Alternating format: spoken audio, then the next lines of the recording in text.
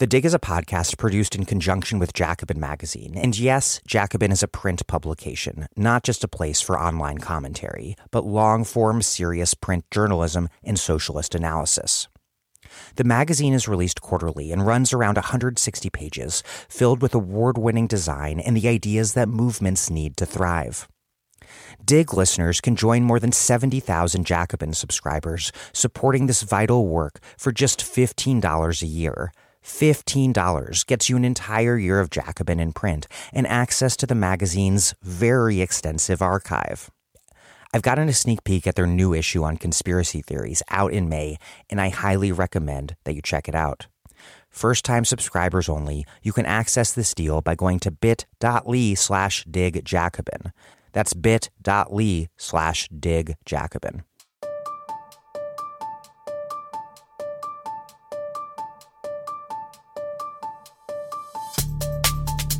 Welcome to The Dig, a podcast from Jacobin Magazine. My name is Daniel Denver, and I'm broadcasting from Providence, Rhode Island. The ferocious political conflicts over public schools have taken so many turns since I was an education reporter a decade ago. Back when I was reporting for the Philadelphia City Paper, and before that, the Philadelphia Public School Notebook, bipartisan corporate ed reformers pushing charter schools and high-stakes testing were ascendant, while maligned teachers' unions played defense. Since then, that bipartisan corporate ed movement that reached its apotheosis under the Obama administration has fallen apart. On the left, a renewed teachers' social unionism has emerged in places like Chicago and Los Angeles, seriously challenging the ed reform stranglehold on the Democratic Party. The right, meanwhile, has re-engaged a push to all-out privatize public education through vouchers, all while fomenting a renewed culture war, accusing public school teachers of teaching white kids to hate themselves through CRT or grooming them to be queer or trans or whatever. Today's episode is my big picture interview on public ed with Jack Schneider and Jennifer Berkshire. Before we get this episode started, I want to remind you to take notice that none of our podcast episodes are paywalled. We want everyone to be able to listen to every single one, regardless of your ability to pay. But we can only do that, and this is really very true, we can only do that because those of you who can afford to contribute do so at patreon.com/thedig. If you're listening to this and you can afford to contribute, say, $5 a month, and you haven't done so yet, particularly if you're a regular listener, please do so now. And as if us putting out all these great interviews wasn't enough, a contribution of any amount at all gets you our weekly newsletter emailed to your inbox. A contribution of $10 or more a month, and we will send you a Dig mug, a Dig tote bag, or a book or books in the mail. Hey, I listen to other podcasts and the radio and whatnot, so I know that it's easy to ignore these pleas for support, but I can't emphasize enough how important it is that you contribute. This is a listener-supported podcast, and every contribution really matters. That's patreon.com/thedig. I really do appreciate it. Also, if you want to read our weekly newsletter or check out our vast archive, you can do both at thedigradio.com. Okay, here's Jack Schneider and Jennifer Berkshire. Jack Schneider is a professor of education at the University of Massachusetts Lowell and the author of 5 books. He writes frequently for the public in outlets like The Atlantic and The Washington Post. Jennifer Berkshire writes about the intersection of education and politics for The Nation, The New Republic, The Baffler, The New York Times, and other publications. She teaches in the journalism program at Boston College and in the education studies program at Yale. They are the co-authors of the book A Wolf at the Schoolhouse Door, The Dismantling of Education and the Future of School, and the co-hosts of the Education Policy podcast, Have You Heard?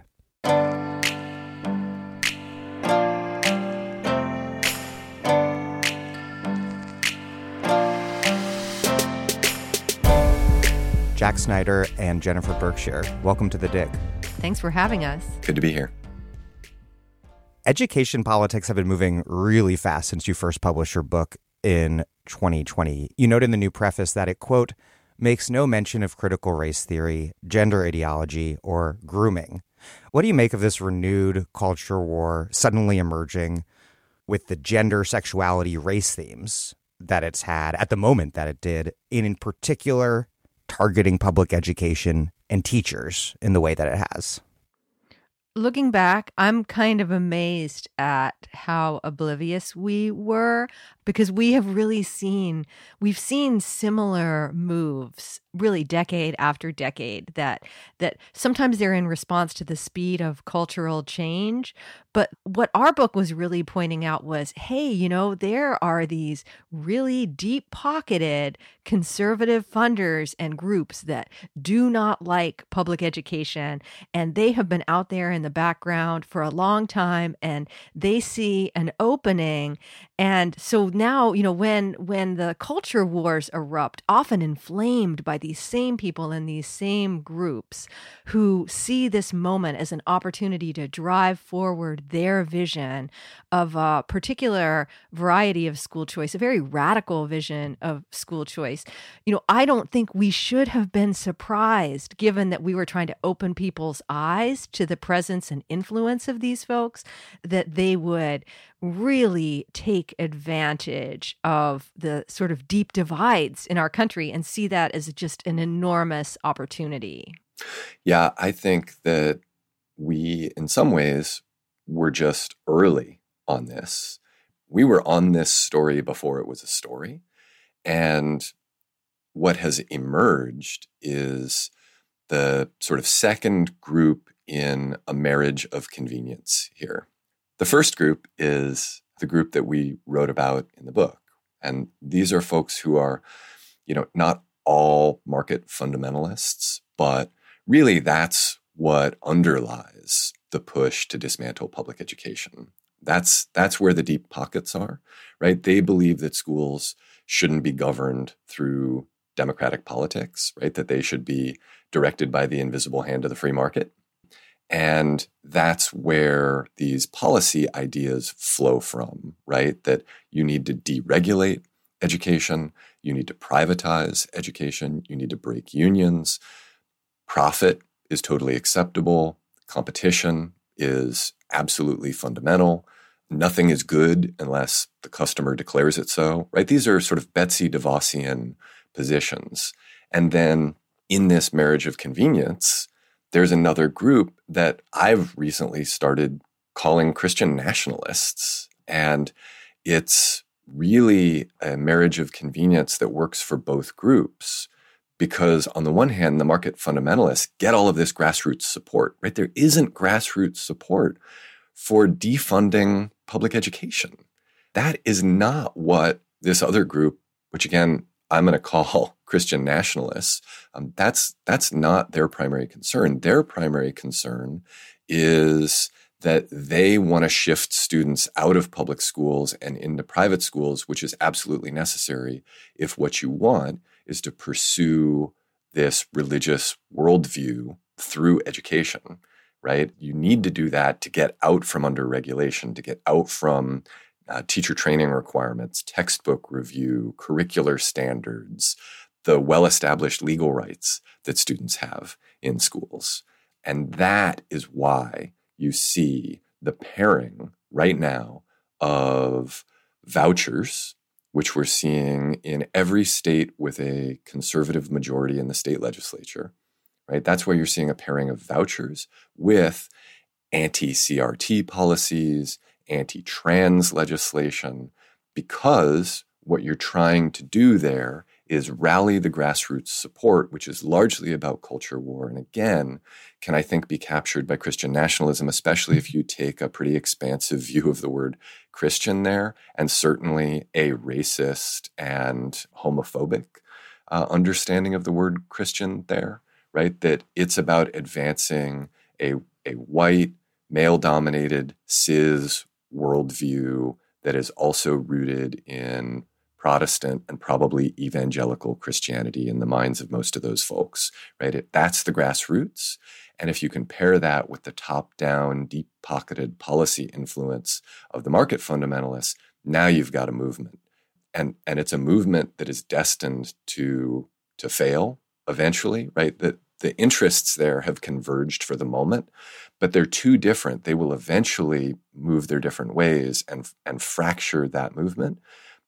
Unfortunately, I think they're with us for the next several years, and they've done so much damage so quickly that unless there is a really spirited, well-organized defense pretty immediately, it won't matter that this coalition of market fundamentalists and Christian nationalists isn't built to last, because the aim of the market fundamentalists will have been realized, right? This $500 billion thing we do every year, providing a free public education to every young person in America, regardless of their paperwork, will be over. During the education wars of a decade ago, bipartisan corporate ed reformers would stigmatize teachers for failing poor students of color. That was sort of the standard line. But today, the conservative line is that teachers are grooming students to be gay or trans and teaching them to hate white people through critical race theory. Did that earlier moment of kind of more mainstream bipartisan teacher demonization lay the groundwork for what we've been seeing recently? I started writing about education at that, sort of peak Obama education reform movement. And this really pretty astonishing coalition of people had come together around this idea that if you could just get better teachers in front of kids, this was going to be the thing that lifted a generation up out of poverty. And by better teachers, they meant specifically teachers who were not in unions. And so when I would hear these talking points, I was astonished that one, you would be hearing Democrats lining up behind, what were so clearly sort of conservative and anti-union beliefs, but also the extent to which they were just, they wanted to just completely drop any understanding of class, understanding of history, and that we were going to have this very sort of, like transactional fix, that if we change the management structure of schools and we got, younger teachers who were willing to work harder, and the theory of change would get more and more elaborate.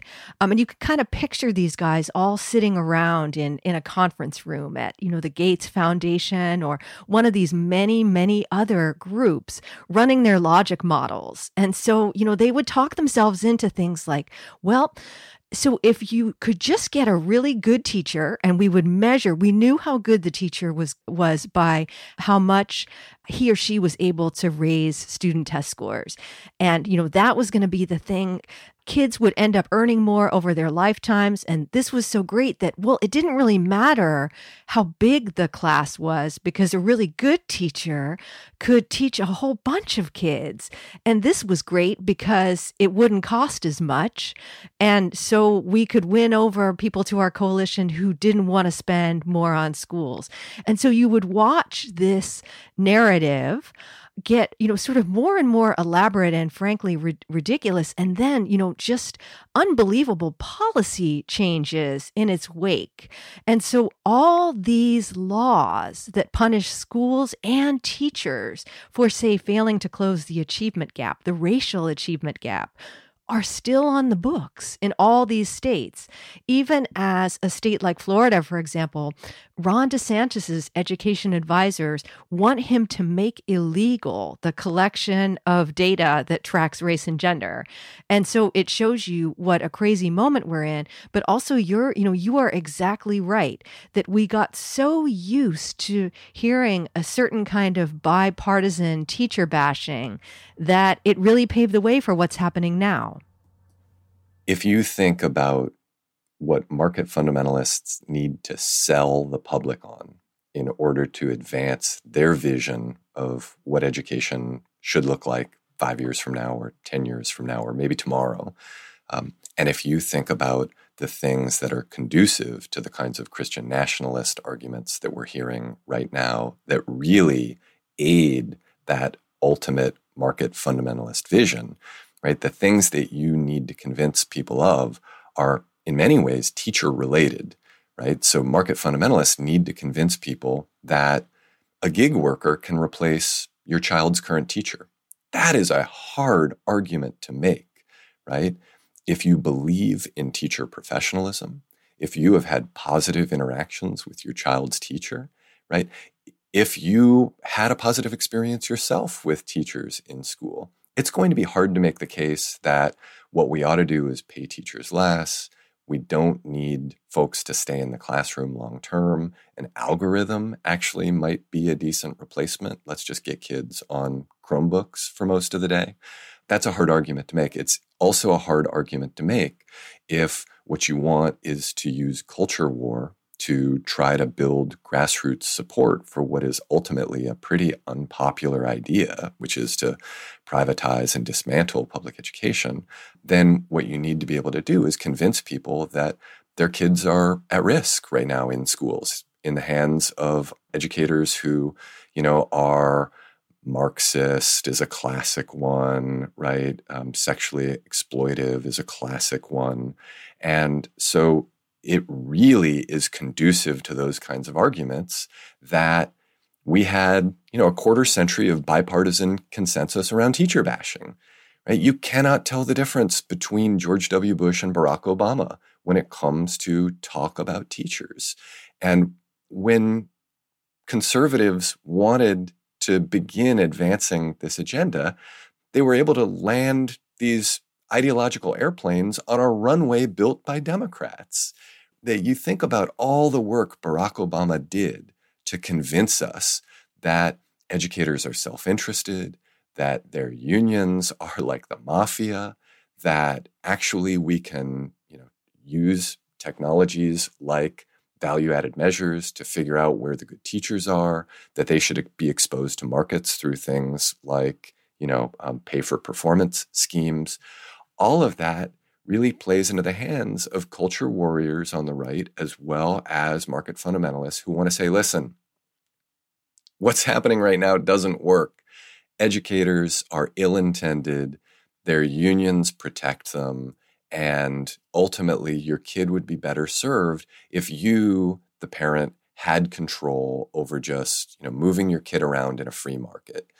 That is one of the biggest mistakes that anybody, right, left, or center made between about 1990 and, 2016, if they support public education. And I think a lot of them do, right? I think Barack Obama supports the idea of public education, but I think he also did not think very carefully about how undermining educators and their unions would be used by people who have an ideological motive, right? Who have an end game that is not about like, well, maybe let's peel back some of the tenure protections that, can possibly be problematic. And I would actually dispute that. But like, if that's your position, right, the idea that maybe that's the end game is pretty naive. Yeah, I mean, the Democratic Party stigmatizing teachers and dismantling teachers' unions makes as much electoral sense as Republicans insulting Christianity or going after evangelical churches. And yet that's precisely what Democrats participated in. Right. It's like they had no idea that educators historically had voted Democrat. It's like they had no idea that the Democratic Party historically had more public confidence around support for public education, right? It's like they had no idea that there were ideologues, mostly on the right, who would use some of the sort of policy infrastructure that Democrats had created, as well as the rhetoric that they had spread to undermine public education, which is, for the most part, again, as I said earlier, valued by those, whether in the Democratic Party or elsewhere, who it seems unwittingly were paving the way for exactly what we're seeing right now. When you go back and you look at, what happened around Act 10 in Wisconsin and people's real fury that Obama didn't push back harder, the teachers union there is coming back now, but there was a fairly long period of time where they no longer had lobbyists at the state house. It just shows you, how completely eviscerated they were. And the reason that the right went so hard at the teachers union in Wisconsin is not because of the role it played in, say, holding back student achievement. And it wasn't even really really because of the role the union played in lobbying for benefits for teachers. It was because of all the other things that the union fights for, the safety net. And so it amazes me that Democrats would be so oblivious that, we can look at states where teachers' unions have historically been really weak. And you see that by every single measure, kids fare worse in those states because their safety nets are so much weaker. And so the fact that Democrats would have been able to, first of all, talk themselves into a theory of change where you were going to lift up kids by weakening their unions, but then also not thinking at all about what was going to happen just solely in electoral terms. And so, you can look at what happens in Michigan after they pass right to work, and you can watch the unions unable to do their sort of historical get out the vote role, which was exactly the point. Anyone who paid attention to Betsy DeVos's role during that fight, she clearly understood that that was going to hamper the union's ability to run candidates. And so you end up within a single election cycle changing the background of candidates, right? So the only ones who can afford to run are self-funded. And then, Democrats are really surprised by that. So I do feel like we are still reckoning with how dumb this was, frankly. You mentioned Ron DeSantis, and unfortunately I do want to talk about him a little more because he made the war on so-called woke central and won really big in Florida last fall. And then the prior year, Glenn Youngkin won the 2021 Virginia gubernatorial race after centering his campaign around so-called parent rights in opposition to, this insidious teacher agenda to indoctrinate children with critical race theory. But on the other hand, Republicans overall ran on the same themes in the 2022 midterm elections and just bombed. What lessons can we draw from these seemingly contradictory data points about the culture war over education, why the right is successful when they are, and how the left and public education advocates and teachers can fight back?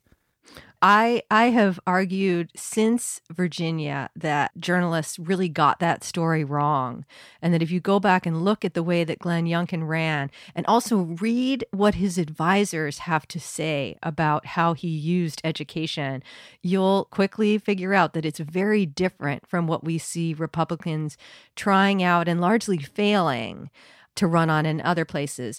And what Youngkin managed to do was to assemble a coalition that he spoke directly to the base, which, is fed an unending stream of red meat. And so he was railing against critical race theory to them.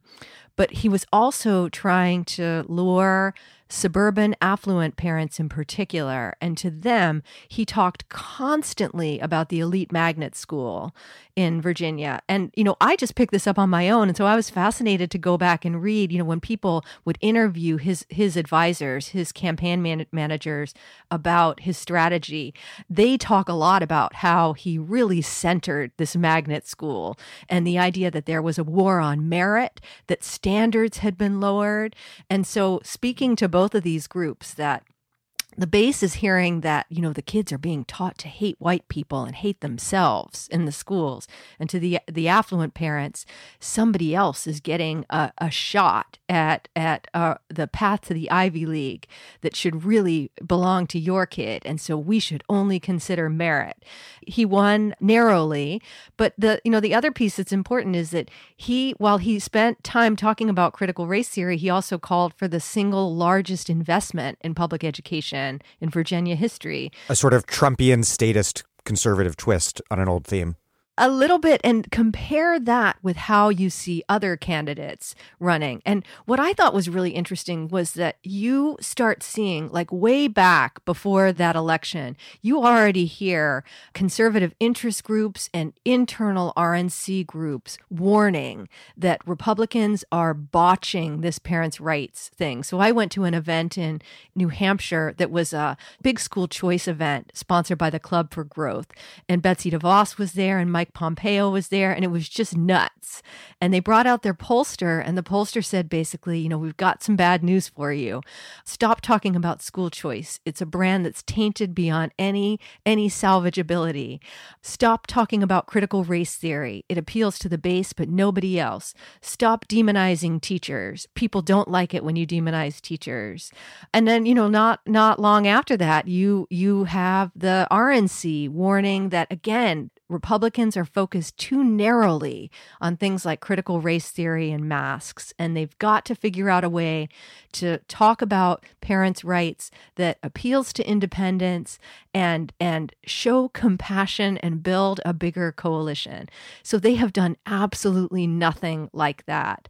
Youngkin's race remains an outlier, and I think what happened was that even though there was a brief moment of reflection after the midterms where you heard folks saying, we talked about trans athletes all the time and it really didn't work. And we had all these candidates who did nothing but talk about culture war and parents' rights, and they lost badly. And then the real lesson that got taken from that was that it worked for Ron DeSantis. So let's do everything we can to sound like him. And what you have happening in the meantime is that DeSantis keeps staking out territory that's more and more extreme. I just wrote a piece for The Nation about how his education advisors are basically making the argument that too many of the wrong people go to college, including women, right? Referring to our higher education institutions as citadels of gynocracy. Oh. And can you imagine? So every Wow. couple of months, the Republicans have this sort of soul searching, like, well, we've got to try to win over suburban women. They left us over Trump. How can we do it? So now you're going to run on the idea that, one, the advanced placement program is part of the quote unquote cathedral, and two, that too many of the wrong people are in college, including your daughter. And so I think that there are lots of lessons to be learned from parent rights, but that most of the ones we're hearing from journalists are the wrong ones because they are incredibly gullible about this particular, we're supposed to believe basically a line of reasoning that gets, harder and harder to swallow.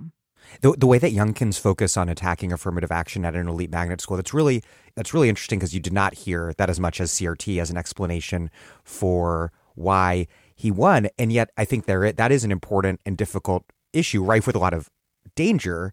So that's maybe the real lesson in terms of where the right can win over majority coalitions, is when within this context of public educational scarcity, and then you have a kind of a hierarchy of quality within that scarce system, that there's really something for the right to exploit there. So you're absolutely right. And it's amazing to me that I almost feel like we shouldn't be talking about it because, why haven't they figured this out? Why haven't they used this more as a strategy? So, for example, in Massachusetts, where Jack and I both are, we really have not seen too many of the sort of culture war explosions that are playing out in other states. But where we have groups really active is exactly in the space that you're talking about, the group Parents Defending Education, which is bankrolled to an almost unimaginable degree. Is they are playing in these affluent communities, and they're gonna try to convince parents that any effort that's being made to level the playing field is something that's going to hold their kids back. And so it is exactly what you're talking about, this sort of scarcity mindset and pitting people against one another. But so that when you look at the sorts of campaigns that are being run, all of the presidential aspirants are hitting education hard, but they're not doing it in this way at all. They're like Mike Pence, who is in Iowa all the time, running on a trans policy at a particular school district. Like, could you get any smaller or meaner than that? And so I think that the more they try to follow the lead of DeSantis and the people who are around him, the messier this is going to get, because you quickly run into the problem that the right has with higher ed more broadly. Do they want to burn it down? Is the goal to keep people from attending college, period? Is it to take over colleges like New College in Florida and make it the Hillsdale of the South? And so you see this kind of contradictory messaging popping up all over the place. But what you really don't see are candidates skillfully following in Youngkin's path. And for all of the things that he's done, he introduced one of the most regressive trans policies in the country. But I think that the Republicans have moved well to the right to him. And so he's going to really, even if he does end up running, he's going to struggle to do anything like he did during his Virginia race because they've all gotten so much crazier. There is a dangerous potential interest convergence here between centrist middle-class Americans. Maybe they are mainstream Republicans in the traditional sense. Maybe they identify as independents, or they are sort of Clinton-style Democrats. But there's potential interest convergence between them and the folks who are being fed a steady diet of red meat. And that is around this idea that equity efforts, or wokeness, as the right would say, are not just undermining cherished American values and ideals, right? That's one of the cases that's being made to the base, but are undermining the meritocracy. And if you can make the case that it's CRT and it's dangerous, and young white kids are being taught to hate themselves and their parents and their families and their race, while also moderating that and saying, maybe it isn't CRT necessarily, but it's affirmative action as well, right? And that's undermining the chances that your kids have, you middle-class voters in predominantly white suburbs. It's undermining the chances that your kids have to go to a quote-unquote good school and to get into a quote-unquote good college and to remain in the middle class. One of the things that Jennifer and I have written about is how there is so much class status anxiety right now among the middle class because the drop down into the working poor, right? We can barely say we have a working class anymore, is a precipitous one. And if you can play into those anxieties, which in many ways are bound up with education because we have this collective national fiction that we have a meritocracy and it operates primarily through education, right? That schools are the sorting ground where we identify the most able and the hardest working, and that it's a result of their labors and their inherent abilities that they get ahead, rather than saying, gosh, it is just sort of a credentialing and sorting system where those who came in on top end up coming out on top.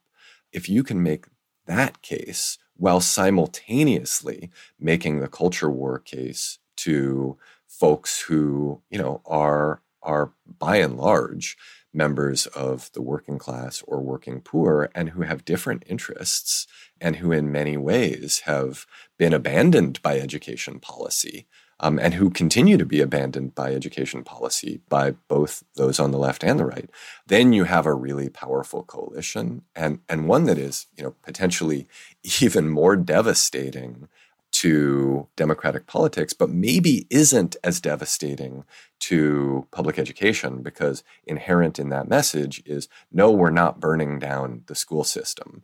No, we're not ripping apart the chances that you middle-class people have of ensuring, the maintenance of your class status through the education of your children.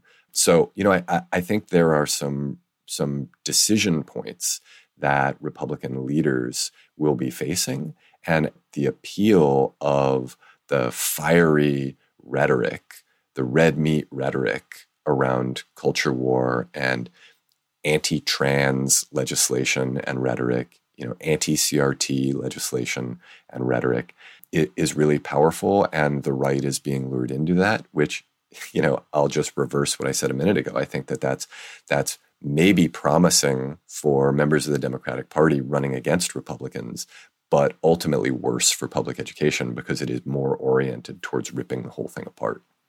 Right. That's a really interesting point. The sort of themes that are being used to mobilize more affluent parents towards the right, it's less about privatizing or destroying the public ed system and more about protecting and shoring up the racialized class inequalities present within the current public ed system, which are sort of two different things, both not good, but different. Yep. And I just want to emphasize here that this anti-affirmative action politics, whether we're talking about Harvard or New York City's elite magnet Bronx Science, that this is, I think, truly perhaps the right's best bet at realigning Asian voters behind them. So something important to keep in mind. Yep. Teacher shortages are becoming a big problem across the country, including here in Providence, where I live. And you've written that enrollment in teacher preparation programs is just plummeting. Even Teach for America, part of this whole constellation of teacher demonization institutions, even their applications are declining. Should any of this be remotely surprising, given not only these decades of bipartisan teacher bashing politics that we've been talking about, because teacher starting salaries are below $40,000 in a majority of states, and also just everything that's happened with and since the pandemic? Yeah, no, none of this should be surprising to us. That there is a concerted attack on the teaching profession matters, and it maybe matters more that that attack is, several decades old. Teachers are tired of being demonized. And when you pair that with the pay that teachers receive, which is declining not only relative to similarly educated peers, but also just declining overall, right? Teacher pay is not keeping up with inflation. And even when you take inflation into account, it is on the decline. So think about how teachers are compensated for their work there, right? Historically, we have gotten away with a teacher discount in terms of compensating them for their professional expertise. So what we saw across the 20th century was we increasingly asked teachers to pursue more pre-service training. And today, in some states, to be a fully licensed teacher, let's say in Massachusetts, you need to have a master's degree, right? Couple that with the rising cost of higher education over the decades, and you're asking teachers to make a substantial investment in order to just get a foot in the classroom. And although there are alternate routes, most teachers continue to pursue traditional routes into the classroom in large part because pre-service training matters and they want to be successful. They don't want a fly-by-night training that is going to drop them into classrooms relatively unprepared to learn on the job and probably do wrong by their students for a couple years until they figure out what they're doing, right? So they're making substantial investments in their own training. They're coming in and then receiving less money than they would if they entered other professions that require similar levels of education. And then couple that with rising levels of demonization. So first, let's go back in time to the early 2000s, right? The demonization wasn't so much about educators being, nefarious actors. And that's really what we're seeing right now, right? Teachers are Marxists, teachers are groomers, teachers have litter boxes in their classrooms for young people who they are encouraging to identify as any kind of living thing they want. But, go back to the early 2000s, and the rhetoric was about educators being primarily self-interested and using their unions in order to insulate themselves from any kind of accountability. So go back to the Vergara case, right, where the effort there, and it was supported by a broad coalition of center-left, center-right groups and donors who believed that if you could peel back things like teacher tenure, what you would get is a better quality of teacher because educators would be a little bit more fearful about losing their jobs for bad performance, right? Well, that also actually undermines overall educator compensation because if you're a teacher and you're thinking about, is this worth it, right? You're not just doing the dollars and cents ROI calculation on, am I going to make back what I have to spend in order to be trained as a teacher and then work in this profession? You're also doing other kinds of calculations like, well, what's the lifestyle going to be like? Well, I know that I'm not going to be laid off like the 10,000 people at Meta who just got a layoff notice after 10,000 people were previously laid off by Meta, right? I'm going to be insulated from the market. a bit there. And I know that schools are going to remain in business, functioning, right? I don't need to worry about my school going out of business. There are 98,000 public schools. There are 50 million kids in them. That's what it's going to look like for the foreseeable future. They're going to need teachers. This is a nice, stable profession that is low risk for me, occupationally speaking. And then add to that one more thing that educators get, which is the psychological benefit of feeling like you're doing good in the world, like you're making a difference for young people.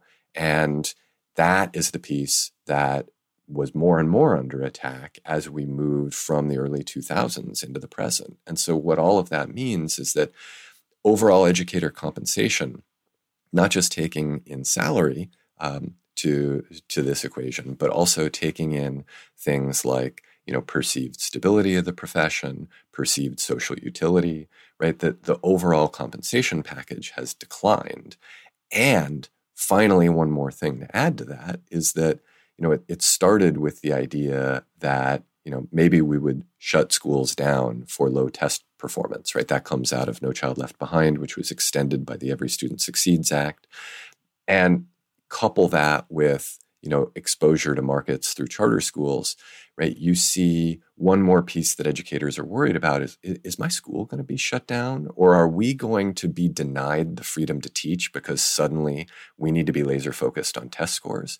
And that today is a bit different because, what we're talking about in some states is a universal voucher that means that enrollments at public schools will be fluctuating wildly, year to year, as well as facing precipitous declines in student enrollment in the short term.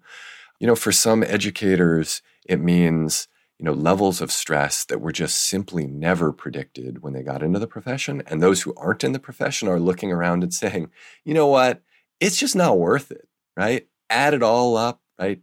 Look at the benefits on one column and the costs on the other. This is no longer a job that makes sense for me.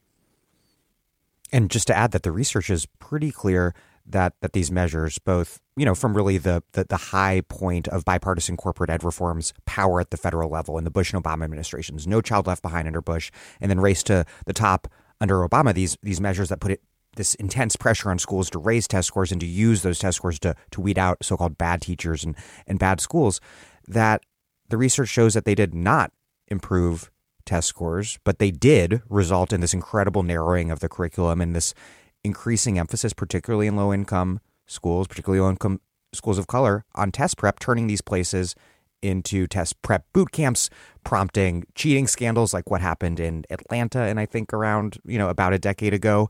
And on top of all of that, really demoralizing teachers and playing a big role in making it an unsurprisingly unattractive profession for many. Well, why would it have worked? Think about the theory of change there. The theory of change behind the reform efforts that were centered largely around teachers, and actually we can expand that to think about most of the high-profile educational reforms of the quarter century running from, the George H.W. Bush White House through the end of the Obama administration. It was a theory of change that speculated that what schools and educators need is more top-down governance, right? So this is a corporate-informed theory of change. We need to have tighter coupling within the system. So sociologist Dan Lordy once observed the egg crate design of schools, right? Because every classroom essentially is insulated from every other.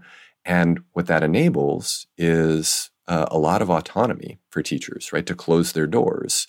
And if you've got a negative view of them, to do God knows what inside their classrooms. But if you have a positive view of them and treat them as professionals, right? To close their doors and insulate themselves from, potentially bad policy coming down the pike and to do what they think is best for the young people in their care. But there was this corporate vision of tighter coupling to ensure that the CEO, and by the way, lots of urban superintendents like Arne Duncan in Chicago, who became Obama's Secretary of Education, restyled themselves as CEOs, right? So that the CEO would have greater control over his, and it was usually a he, employees. That was coupled with a very related theory of change, which was that what schools and educators need is more pressure on them. They need to face the kinds of pressures that you face in the free market. Educators need to worry about being fired, just like their corporate counterparts do. And schools need to worry about going out of business, just like their corporate counterparts do. And that if what we can do is make educators and school leaders feel those kinds of pressures, then just like any good business or any good employee, they'll begin to increase their productivity. And so if you then take that theory of change and apply it, of course we're going to end up with policies like test-based accountability, right? Hey, you didn't get the results, we're closing you down. The educators didn't move the needle on student test scores, they're going to be fired. Of course you get things like value-added measures of teacher effectiveness, not only because you want to expose teachers to market forces, but also if you're going to have top-down corporate-style governance, you're not going to be able to see what 3.5 million teachers are doing inside their classrooms. It's got to exist in a spreadsheet. It's got to be a number, right? And so the effort to quantify teacher quality was very much rooted in both sides of this theory of change, that we need corporate-style pressure from the exposure to markets, and we need corporate-style management, top-down management over teachers. Again, it applies to other reforms as well, right? Think about charter schools. That's an effort to expose schools in a limited way, but still to expose them to the free market. None of this makes any sense because it actually really matters what educators know about the kids in their classrooms. It really matters what principals know about their communities, right? The families in a school, the kids in a school. And if what you do is you handcuff them and you say, oh no, actually, we're going to have a much more tightly coupled system in which the federal government is going to exert much more authority over states. States are going to exert much more authority over districts, districts over schools, schools over teachers, right? You're really limiting the ability of professionals inside schools and classrooms to do what's going to work. And similarly, these corporate theories of change, right, are really rooted in a classist and highly gendered understanding of education, right? If education wasn't predominantly a feminized field, right, the vast majority of teachers are women, I don't think we would have seen a theory of change that was so disrespectful of professional expertise. And similarly, if teaching weren't a kind of very lower middle class profession, I don't think we would have seen a theory of change that was, again, as disrespectful of what educators know, because it presumes that educators maybe are hiding their best lessons in their desks, waiting for the day when it will become more remunerative to pull those lessons out. It presumes that school principals got into those jobs so that they could close their doors and smoke cigars and maybe play Tetris on their computers. I'm obviously dating myself here with my game reference. It presumes that educator unions don't exist to try to advance professionalism, but operate as a kind of cartel there to prevent competition. None of this is true. We know from research that the primary motivator of educators is the desire to make a difference, the desire to change the lives of young people.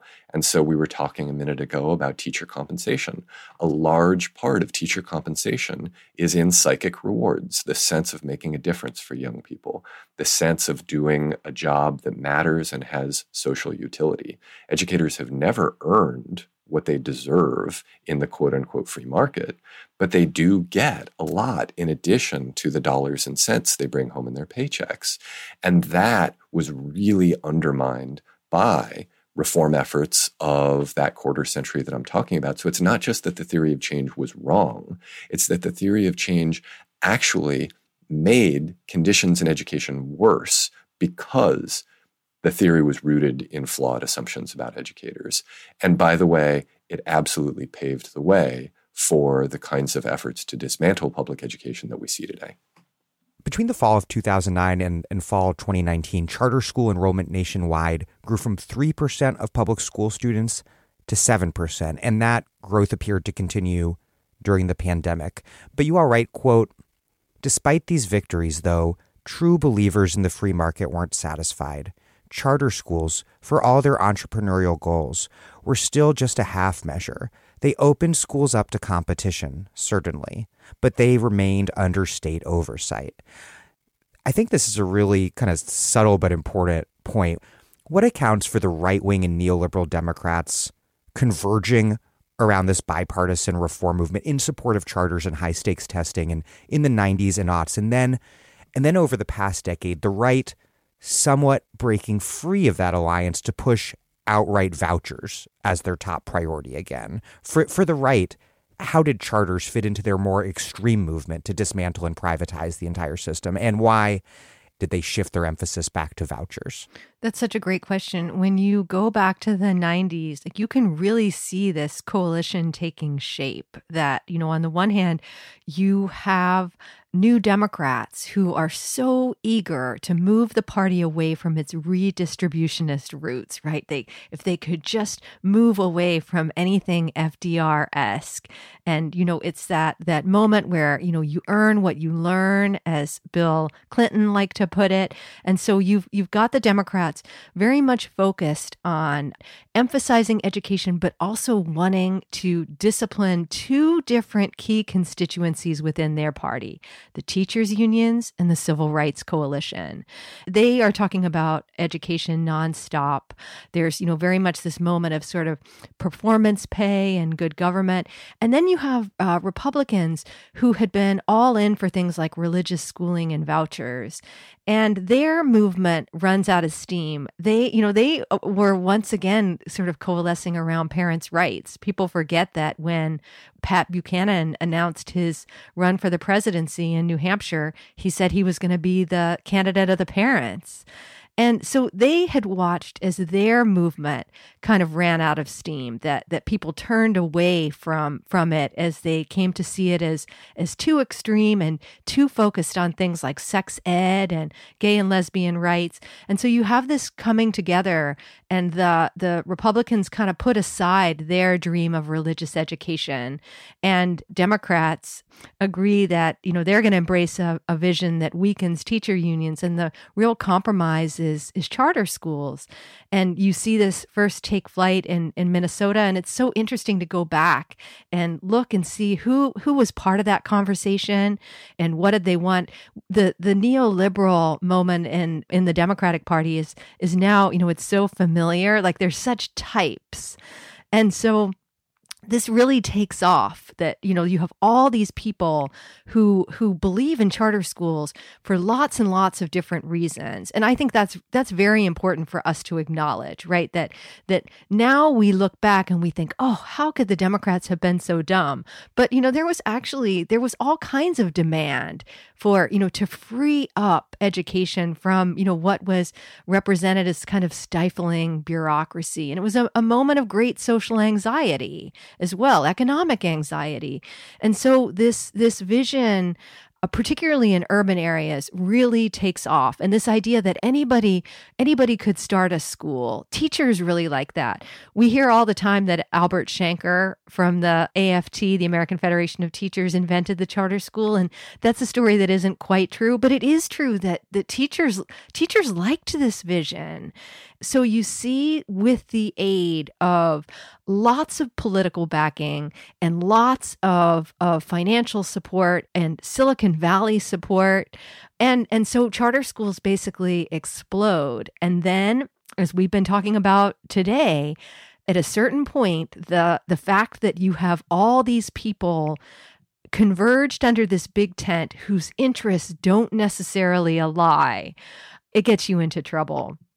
So now, we arrive at the present, and the right has gone back to their original vision, which is using taxpayer dollars to pay for religious schools, and basically the original Milton Friedman ideal, which is that you give money directly to parents and you let them spend it however they want. If that's your goal, something like a charter school, which, even though it's less regulated than a public school, it is still a quote unquote government school. And so the bipartisan coalition is now in tatters, which means that, charter schools, for all sorts of reasons, are really vulnerable in a way that I think your listeners probably aren't aware of. There's a case, for example, speeding its way towards the Supreme Court, which is making the argument that charter schools are quote unquote non-state actors. And this would mean that they are not covered by civil rights protections. The 14th Amendment, for example, does not apply to them. And so this is something that if you went back, like if we inserted ourselves into that original conversation in Minnesota, I think that the Democrats who were pushing this really had no idea, like, oh, well, down the road, the idea is that we're going to push really hard for this completely unregulated vision, and that we're going to apply that to charter schools, but also you give parents money directly and they decide not just what a good school is, but what education is. They can buy stuff on Amazon and call it school. Yeah, I think the thing that I would add there is that those original supporters of charter schools would be surprised, and they would be naive to be surprised, because vouchers have been on the policy agenda for market fundamentalists for decades. And in fact, the first voucher programs that we saw were around the very same time as the first charter schools. So there were very limited voucher programs in Milwaukee and Cleveland. This is the late 1980s, early 1990s. And the only way that voucher advocates were able to get those through is that they were framed as being exclusively for historically marginalized racial and economic groups. So we're talking about, predominantly African-American, low-income students and their families who advocates and activists had long made the case had been ignored by the public schools in those cities. And there was actually significant civil rights support for those voucher programs, not because they believed in the power of the free market, but because they wanted any way to get low-income Black students, that's primarily who we're talking about in these cases, into schools where they would be treated with dignity, right? It was a kind of by any means necessary approach there. And voucher advocates wanted for a long time to try to expand those voucher programs, but there was no thirst for that, right? Ronald Reagan had lost on a very limited voucher in the 1980s. Reagan didn't lose on anything, right? But he lost on that. He tucked tail and moved on to other things, like firing all the air traffic controllers. And the dream of a universal voucher was put on ice. And then what we see is the kind of normalization of the language of choice, the normalization of the idea of having options. And by the way, options often are a replacement for rights there. They certainly are in the minds of market ideologues. Right? You no longer have rights in a privatized system. Just go choose a different school if you don't like how you're being treated or why you've been expelled. But we then move through a couple decades of normalization of the idea that we should all be shopping for schools and that we actually have the tools to do this, which of course we don't, right? But that was a big part of the rhetoric, is that families can make choices. The neoliberal Democrats were largely arguing that that's one of the reasons we needed student standardized test scores so that parents could make informed choices about where to send their kids to school. Never mind the fact that those student standardized test scores often tell us far more about demography than about what's happening inside a school. But a lot of normalization here that then by the time you get to Betsy DeVos, right, becomes, I think, a normalization not just of the idea of choice, but of the idea of a system that is, in her mind, no longer a system, right? That it's a market. A lot of people saw Betsy DeVos as a failure as Secretary of Education because she didn't drive forward the same kinds of policies that her predecessors drove through. Think about the things that Arne Duncan got done, right? He got No Child Left Behind reauthorized, despite it being a much reviled law, as the Every Student Succeeds Act, with really limited changes. He pushed through Race to the Top, right? He oversaw a kind of unmaking of the power of teachers' unions, right? So Duncan accomplished a lot in terms of driving forward his policy agenda. DeVos didn't, but DeVos normalized some very extreme thinking about schools, right? This Thatcherite notion that there's no such thing as society. There's only individuals. There shouldn't be an education system, right? There should only be the interests of the child and the options of the parents. And the phrase that I think best captures this, and that DeVos used over and over and continues to use now, is the money should follow the child, right? That you should fund students, not systems.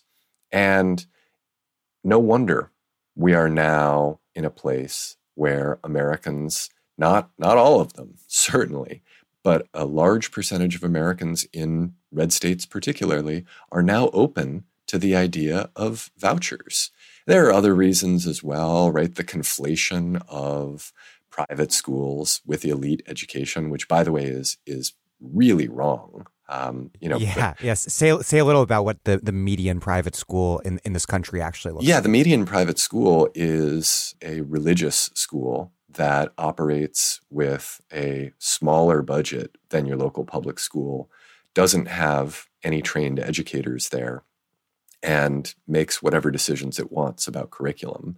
Certainly one of the problems with regulation is that it can lower the ceiling, right? You're really squeezing towards the middle, and the cost of squeezing towards the middle is lowering the ceiling when you say, here are all of the bureaucratic requirements that come with public dollars, right? We're going to insist that you do X, Y, and Z, and that in some ways is going to limit your freedom, right? You're going to fly a little less high.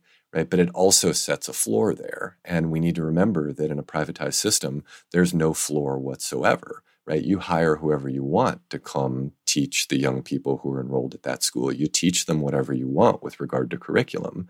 And so, there has been good investigative reporting in places like Florida, where they have voucher programs. They call it a tax credit scholarship program, where we see children being taught, for instance, that dinosaurs and humans roamed the earth at the same time, right? Or that being gay is a sin and it's something that can be corrected through therapy. In Florida, tax credit dollars even go to a school with a curriculum from the Church of Scientology. Yes, absolutely. Absolutely. And so, one of the things that is also operating in the background is this very American notion that if you're paying for it, that it's better than if it's free.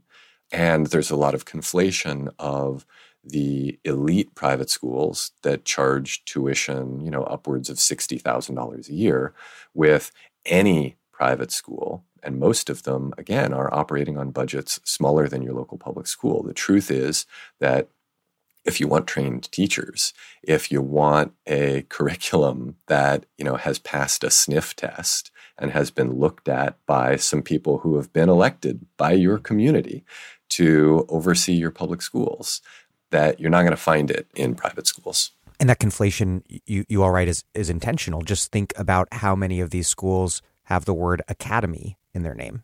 Yeah, right. Or the word prep, or the word Ivy, right? That in the free market, one of the things you're able to do in education is actually engage in advertising. And there are no real limits on what you're able to say. So unlike the pharmaceutical industry, and we're not talking about angels there in the pharmaceutical industry, unlike prescription drugs where there are clear limits on what you can say. And in fact, there are requirements for what you have to say, right? This is going to cause dry eyeball and it may also kill you. In education, you can say whatever you want. This is the top school in your area. This school produces incredible results for every child. This is, the school that produces the largest gains in learning for anybody in the state. You can make any of those claims. And in fact, we're really vulnerable to those claims, those of us who are parents of children in schools, because we drop them off at the schools. We don't actually go in there with them. And it takes a long time to figure out what the experience your young person is having in that school, right? It's not like a sandwich where I know pretty instantly what I think of it, right?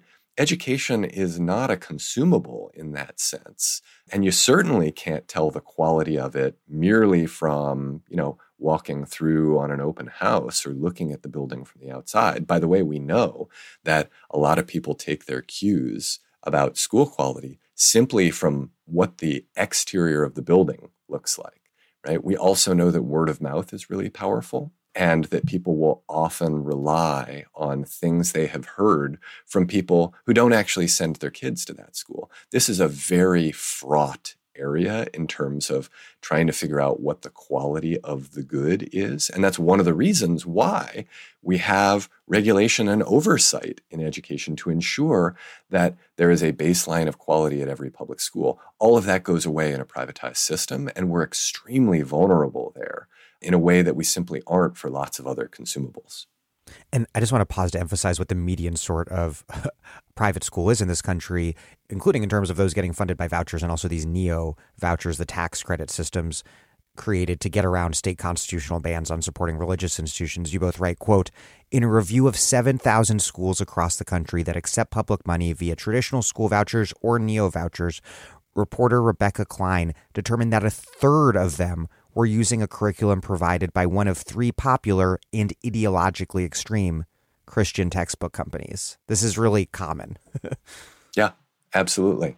If that's up your alley, right, then, maybe this is the policy future you want for schools. And, that is appealing to Christian nationalists who we talked about earlier. But in terms of ordinary Americans, I think that the idea that, you're getting essentially a free education at a private school means something quite different than, well, you no longer have the option of a high quality local public school, and you are now going to be thrown to the wolves in the free market where God knows what's being taught at any of these schools. There is no requirement for oversight. There is no public accountability. There is no requirement for educators to be trained. They can operate on whatever budget they want, including returning value to shareholders if they like. That's not what most people have in mind. I mean, we can always dream of that bright future where all our children are learning that humans walked side by side with the dinosaurs, and better yet, get taught that by a computer. Yeah.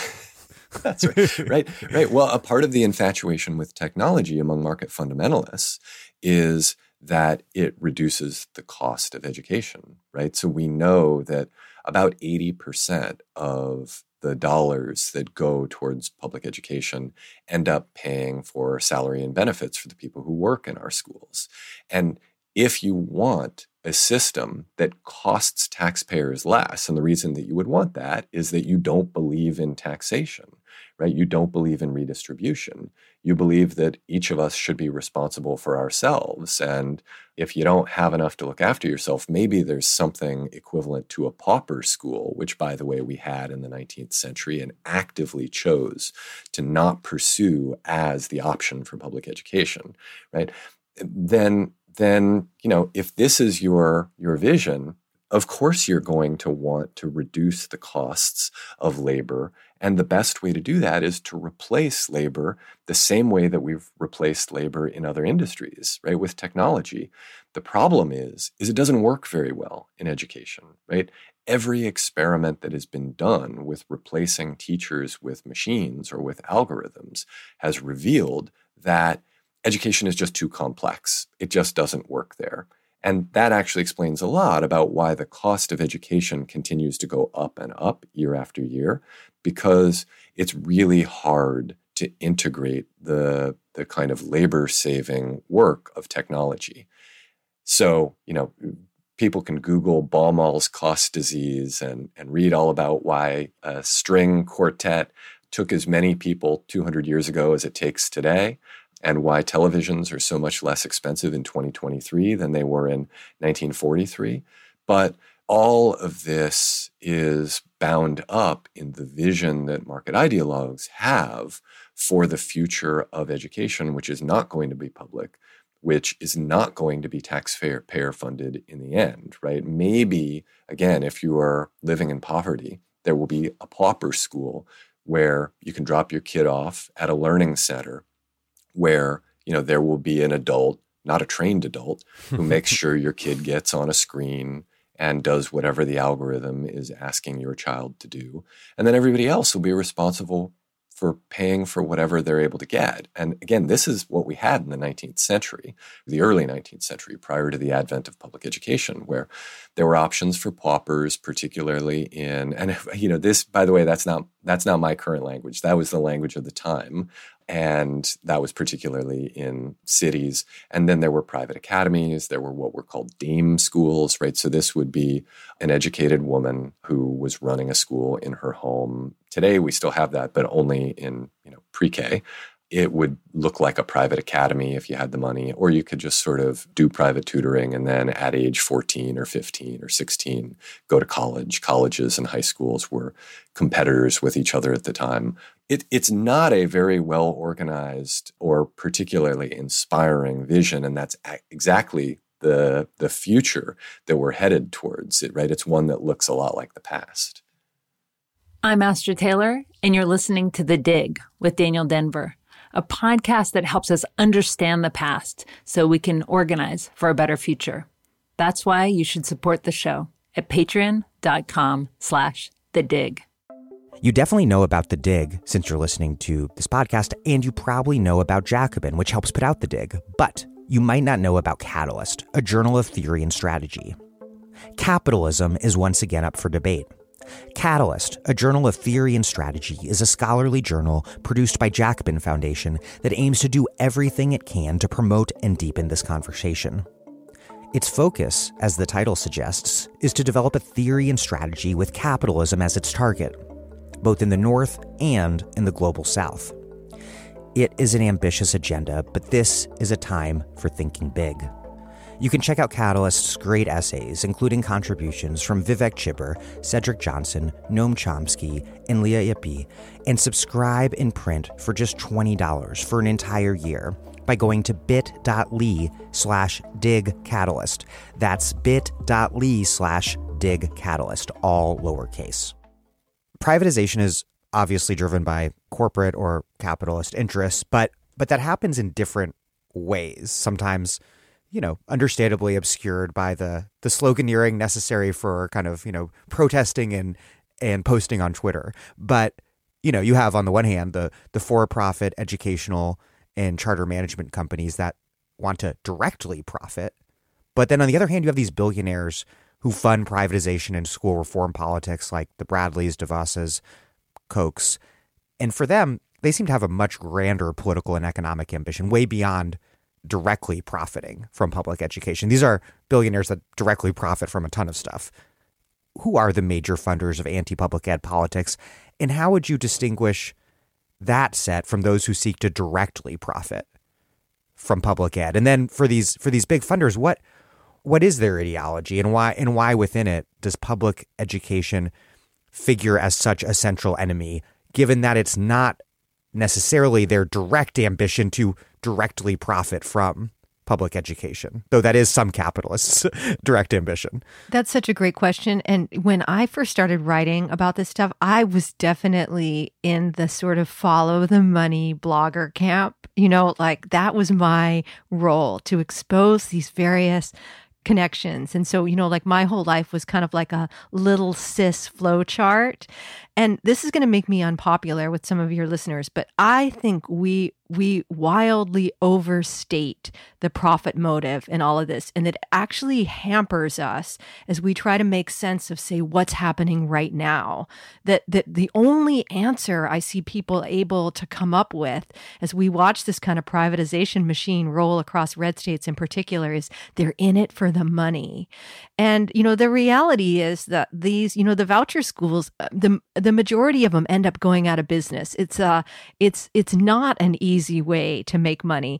Anyone who has tried to start a charter school as a sort of standalone business will tell you that running a school in an era of accountability is a really challenging way to try to cash in. So there's got to be something else going on here. And if you actually look at the motivation of these kind of like, think about our politics right now and the extent to which it's dominated by these old industrial families in the Midwest. And I'm thinking about people like the DeVosses in Michigan, the box factory guy in Wisconsin, every Midwestern state has one of these billionaires. Of course, we're the most familiar with the Koch brothers. And, what stands out to me is, one, just how long this has been a goal of theirs. The Bradleys in Wisconsin, and that they have had public education as a target going back forever. And, these are obviously families of immense wealth. Betsy DeVos her goal is not to buy another yacht by taking schools private.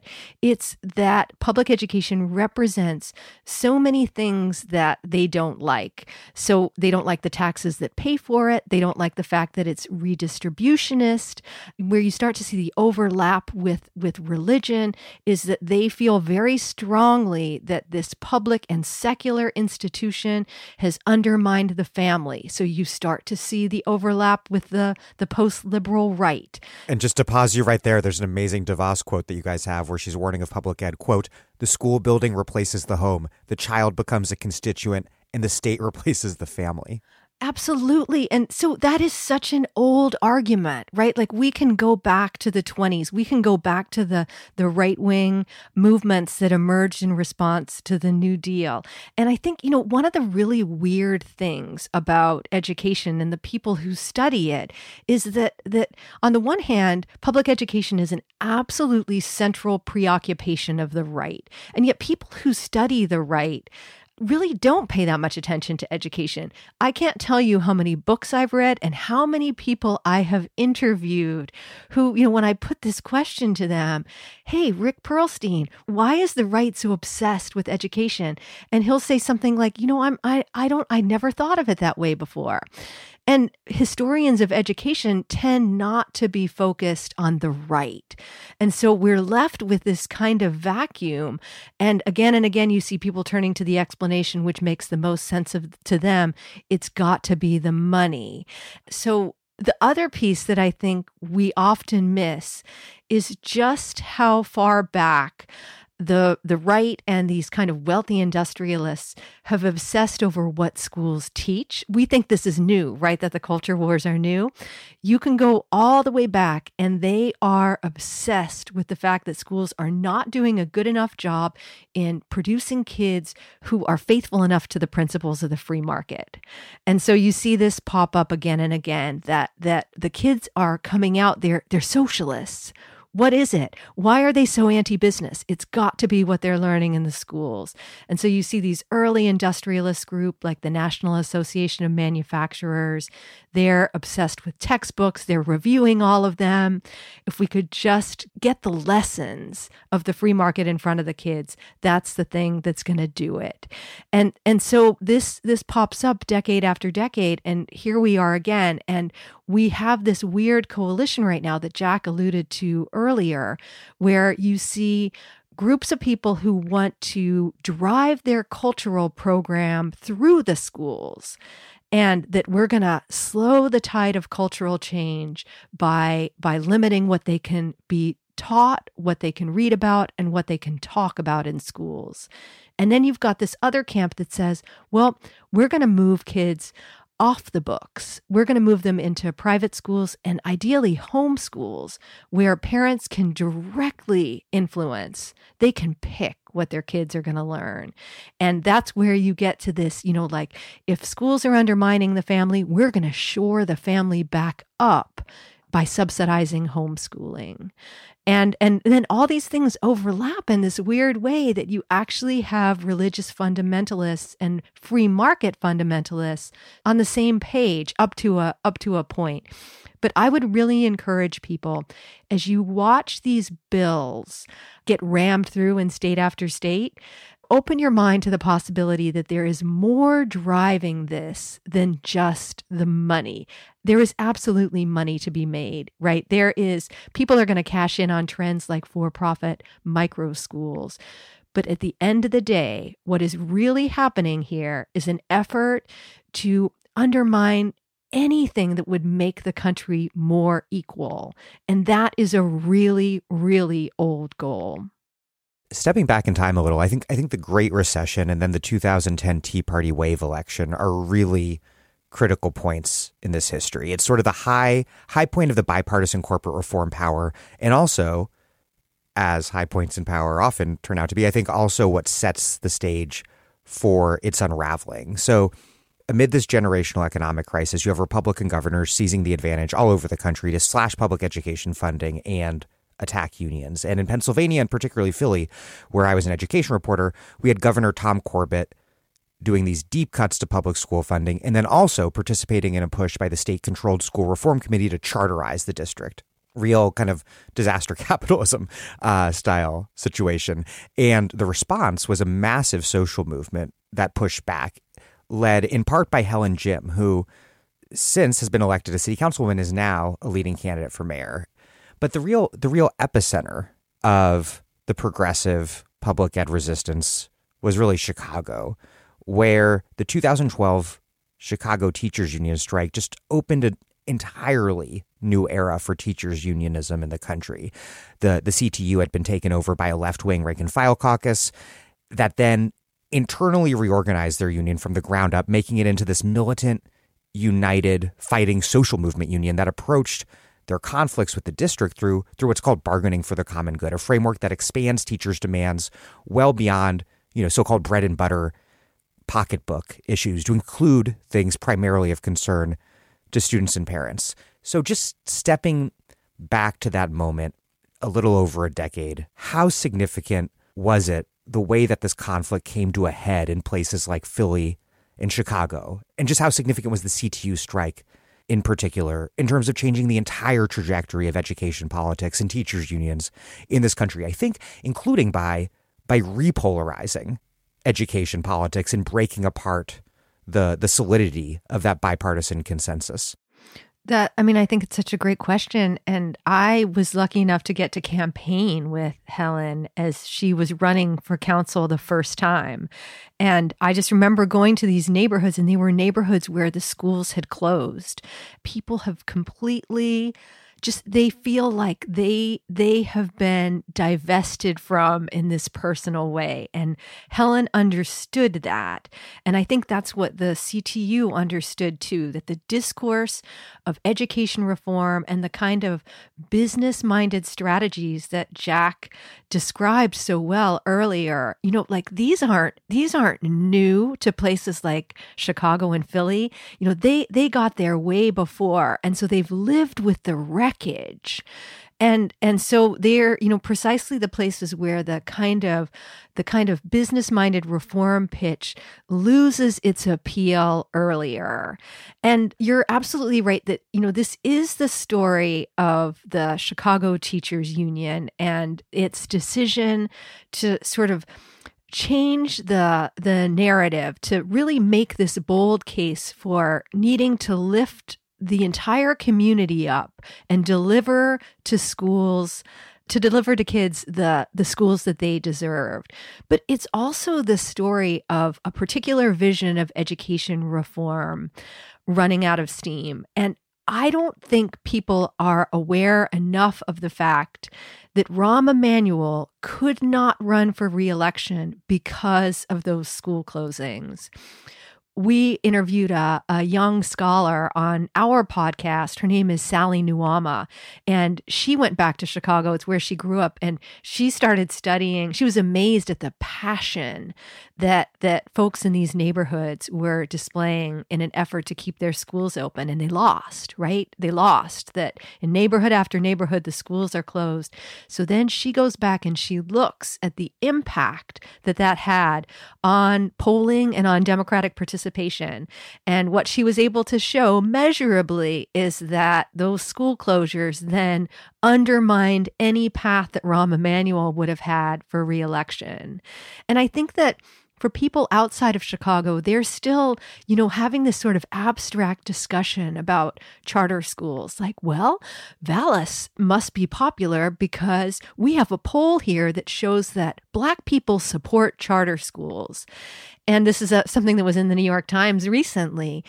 And if you go to Chicago and, you travel around these neighborhoods where schools have closed and you talk to people like Brandon Johnson did about, what has happened to communities in the wake of those school closures and how little people believe in the idea that education should be a kind of scarce resource that you have to compete against each other in order to benefit from, that holds no appeal to people anymore. And so they don't see the Chicago Teachers Union as a special interest group. And that's really hard for folks who are, sort of just pundits. I'm thinking of like a Jonathan Chait. So much of the coverage about this mayoral race was bad because of that, right? That they insisted on painting Brandon Johnson as this very kind of, that he was the candidate of the union and that he was against progress. I subscribe to Whitney Tilson's email list. He's the founder of Democrats for Education Reform. So I got an email from him on Monday, so excited about Paul Vallis. What a visionary. And that, Chicago had this chance to reinvent itself or be, mired in the past and continue to decline. And it's actually that's how people view the legacy of education reform in Chicago, that decade upon decade of business-minded reform, charter school expansion, and, this kind of ethos of competition. Not only has it not delivered the improvements it was supposed to, but it's left a lot of these neighborhoods in chaos. Yeah, and the CTU has not just gone out on strike. They've gone out on strike with overwhelming parental support. Yeah, absolutely. And I think, we were talking about how this bipartisan education reform coalition has fallen apart. And that's a big part of the reason. It's not just the fact that the theory of change falls flat, right? That inequality just gets wider and wider. Nobody believes that schools alone are going to be the thing that does it. But also, unions are more popular than ever, particularly among young people. And so the idea that you're going to center your case for change on the demonization of unions is, it starts to look a little bit crazy. And I think this drives critics of unions, and a particular, the Democrats have an entire wing of the party that is still very much based on this idea. And boy, did you see them coming out in force for Vallis, right? So that you saw, there's Dick Durbin, there's Arnie Duncan.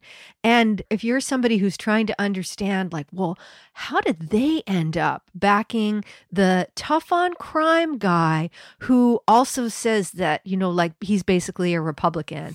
Well, because actually, that's the part of the party where education reform is situated. It's just easier for us to see that now. I think one of the things that is important to recognize as we're thinking through why teachers' unions made that pivot, why they have continued to engage in the strategy of bargaining for the common good, and why the public has really come around on teachers' unions in a way that they hadn't previously. That, of course, is a small percentage of the public. I should clarify, Republican voters have not come around on teachers' unions, but Democratic voters in many cases have. And I think one of the really important contextual reasons for all of this is actually a piece of bad news. And that is that I think all of us are getting clearer and clearer on the fact that public education is kind of the last institution we have left, right? That across the 80s, Ronald Reagan went about dismantling as many public institutions as he could. But then that got taken up by the New Democrats, right, who fully embraced the idea that less government was better government and that government should be operating much more like a business. Barack Obama, I think, in many ways was different from Bill Clinton, but, not markedly so with regard to his thinking about mechanisms for social uplift. One of his constant refrains was about the importance of education for people getting ahead, rather than, let's say, addressing income inequality directly and head on. And so here we are in the year 2023 as the assault on anything resembling an effort to promote racial or economic equity continues to mount on the right. And as we deal with, the aftermath of a couple of decades of centrist, Democrat, neoliberal approaches to trying to address inequality, largely dumping the responsibility for solving inequality at the doorstep of public schools, I think lots of us have recognized that schools can't solve poverty, but they may be the last thing that we've got left in terms of a real public apparatus that reaches across the United States in every single community, that directly addresses young people and their families. And because of that, suddenly it makes a lot more sense to engage in an approach to bargaining which centers the public good, right? Which centers things like feeding people who are food insecure, which centers things like meeting the psychological and physical health issues that young people and their families may face. And I think that, unions in many cases have benefited from this unfortunate situation. And it's ironic that the Democratic Party really has not. They have not figured out that a broader, bolder vision of what public education can be would, I think, be really galvanizing to folks on the left, right? Not the idea that we are going to continue to insist that schools solve inequality by, a sort of black box methodology subscribed to by centrist Republicans and Democrats for several decades, whereby, somehow magically you've learned something in school and you're no longer in poverty anymore, and neither is your family. But rather by thinking about what are the ways that we might invest in and around public education through models like the full-service community school model that would directly alleviate poverty and its effects. And so, I think that that's a really important underlying issue there that, again, explains a kind of shift in union tactics, a kind of change in the way that at least those on the left perceive unions, and that it remains an opportunity for the Democratic Party, which continues to flounder with regard to its position on public education. What is the future of public education? They don't really have a good answer for that. They haven't for a long time. And again, there's a kind of irony there, because not only is it kind of patently obvious with regard to the assault from the right? The message is we need public education and need to stand up for it. But I think there's a somewhat less obvious case to make, which is, and this is maybe the base from which we begin to build out a more robust approach to addressing inequality in an age of, just continuing widening of the gap between the haves and have-nots. So soon after this, incredible 2018 Red for Ed teacher strike wave and the UTLA strike of 2019, which all built upon this big pivot that CTU really led the way on in 2012, I was worried that the assaults on teachers unleashed during the pandemic had undermined so much of that progress. But then with what's going on in Chicago and also Philly, knock on wood, it's really incredible. We see the decade-long impacts of these struggles for public education translating into serious political power, with both Brandon Johnson in Chicago, Helen in Philly, both cities where Paul Vallis ran the school district. What are the lessons here about the role of public education, left-led militant teachers unions, not only for public education, qua public education, but in terms of reviving the left and building popular power more generally? Why is it that public education and teachers play this foundational role for the left as a whole? Well, as I mentioned, I'm working on this piece about how parents' rights went so wrong. And I think it's really interesting to go state by state and watch what I think of as the backlash to the backlash. as it plays out. And that, you go through this initial period where suddenly you have, people popping up. They're running for things like school board, and they're running on, they're the anti-CRT candidate. And then it just keeps morphing, right? They're worried about social and emotional learning. They're accusing teachers of indoctrinating kids. Now it's gender ideology. And so first, there's this initial part where local communities are just kind of stunned. And now we're well into the backlash to the backlash. And what you're seeing is that not only are these communities defeating these sorts of candidates, but that they are coming together in coalitions that include the teachers' unions, but are not limited to them. And that is so key. They are assembling these broader-based coalitions that are starting to articulate a vision of why we have schools and what they should do and how we expect them to be treated by our elected officials. And to me, this is really exciting for precisely the reasons that Jack was just describing. That, on the one hand, part of the reason we're in this boat is that for so long, Democrats have wildly oversold what schools could do. And they have used this language, this kind of business language. Anybody wants to know what I'm talking about, go to Miguel Cardona's Twitter feed. He is our current Secretary of Education, and it is like being in a 90s ad lib that he'll say something like, every kid deserves access to a school that will enable them to compete in the 21st century economy. And you're like, really? Really? That's what we're going to say? But now, now the fear is like, well, okay, Democrats seem to be waking up to the fact that message is not going to sell, especially at a time when our public schools are on fire. But do you hear them saying much else? In fact, they seem to think that maybe the strategy is just not to say anything at all. That's terrible too.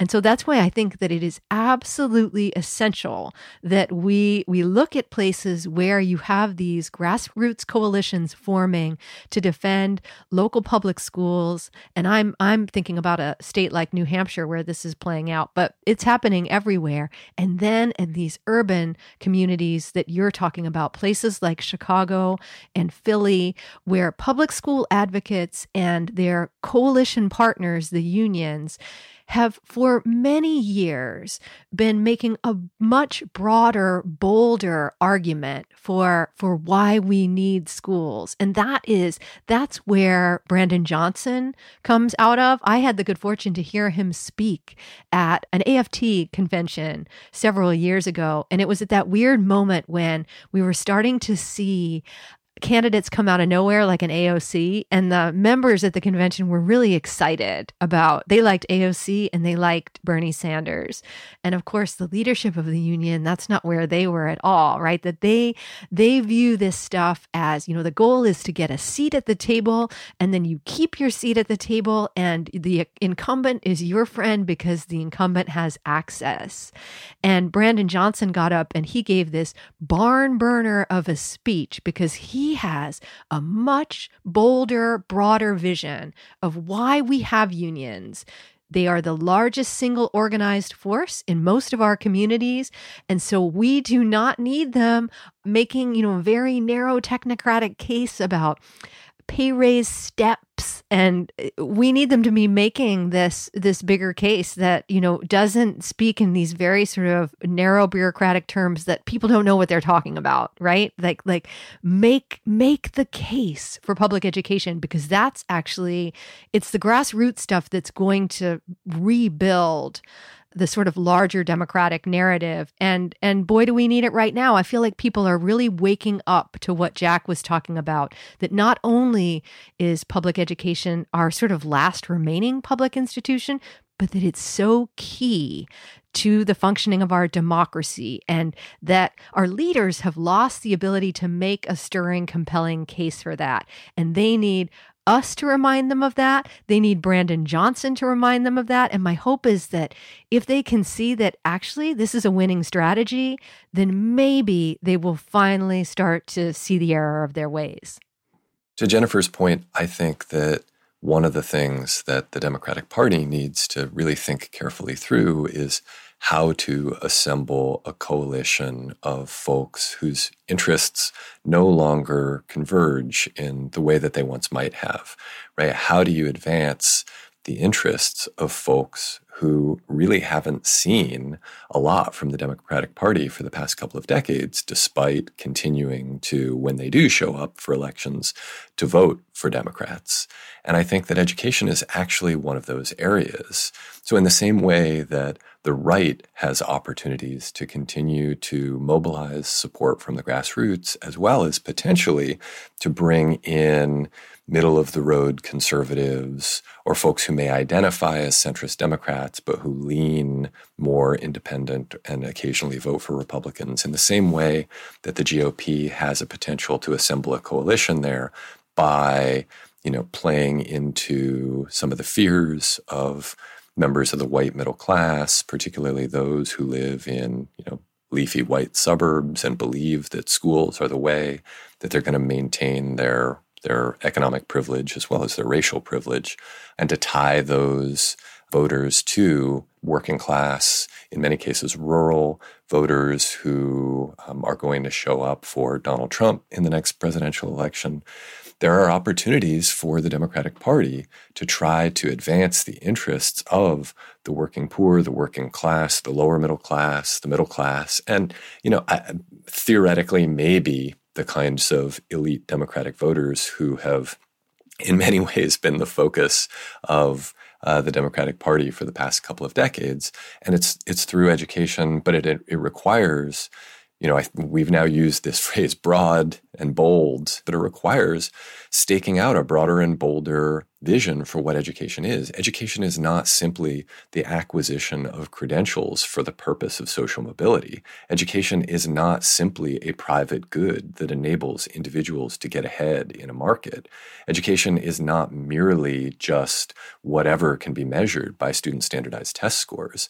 Right? All of this has been implicit or explicit in the messaging and policies of Democrats at the state and federal level for the past several decades, right? Education is about so many things, right? It's about the survival of communities, right? It's about honoring the fact that everybody in this country is a member of our democracy. It's about, doing right by young people from all racial, economic, ethnic, and linguistic subgroups, right? It's about trying to build the capacity of all citizens to participate in a democratic republic. It's about a lot of things, right?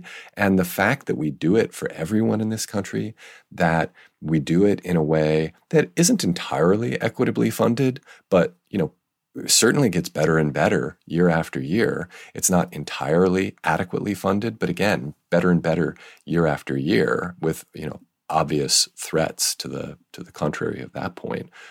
I think that making a case for public education as if we didn't have it already, as if we haven't taken it for granted for the past 100 years, is a powerful way of assembling a coalition that recognizes the needs that all of us have, right, left, right, and center, for a way to advance our shared interests as a society, to advance the public good, to advance the interests of the historically underserved, while also serving everybody else, much in the way that a program like Social Security does. In some ways, I guess what I'm saying is that in the way that the Democrats have embraced the Green New Deal, that they can embrace an educational New Deal, and that can be really galvanizing for Democrats from all walks of life.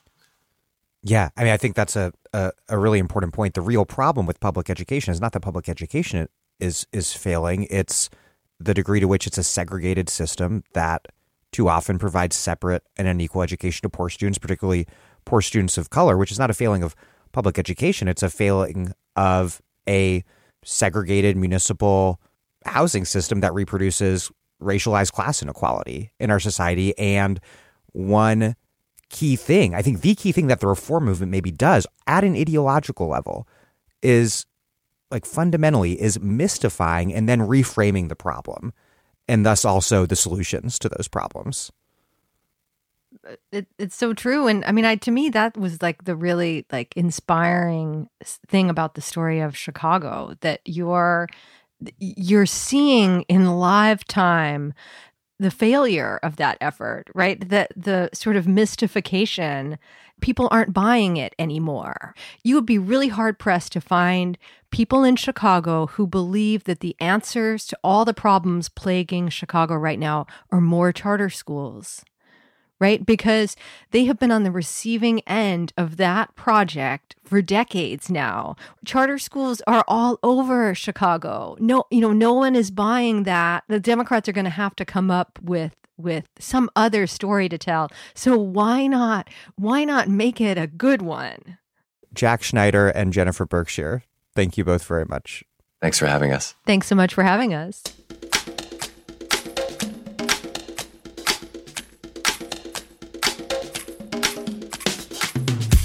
Jack Schneider is a professor of education at the University of Massachusetts Lowell and the author of 5 books.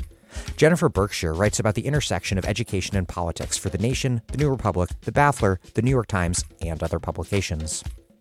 They are the co-authors of the book A Wolf at the Schoolhouse Door, The Dismantling of Education and the Future of School, and the co-hosts of the education policy podcast, Have You Heard? Thank you for listening to The Dig from Jacobin Magazine. As Marx once said, after noting that, the communists have not invented the intervention of society in education. They do but seek to alter the character of that intervention and to rescue education from the influence of the ruling class. The bourgeois claptrap about the family and education, about the hallowed correlation of parents and child, becomes all the more disgusting the more, by the action of modern industry, all the family ties among the proletarians are torn asunder, and their children transformed into simple articles of commerce and instruments of labor. While other podcasts have only interpreted the world in various ways, our point is to change it. We are posting new episodes every week. The Dig was produced by Alex Lewis. Our associate producer is Jackson Roach. We're recorded at WBRU in Providence. Music by Jeffrey Brodsky. Our communications coordinators are Tamuz Frankel and Sylvia Atwood. Our senior advisors are Theorio Francos and Ben Mabey. Check out our vast archive at thedigradio.com. Follow us on Twitter at thedigradio and find us wherever you get your podcasts and subscribe to this podcast. If it's on iTunes, please also rate and review us. Those reviews help introduce us to new listeners. But what really does that is you telling other people to check out the pod. Please make propaganda for us. And do find us at patreon.com and make a monthly contribution to keep this operation up and running strong. Even a few bucks is huge.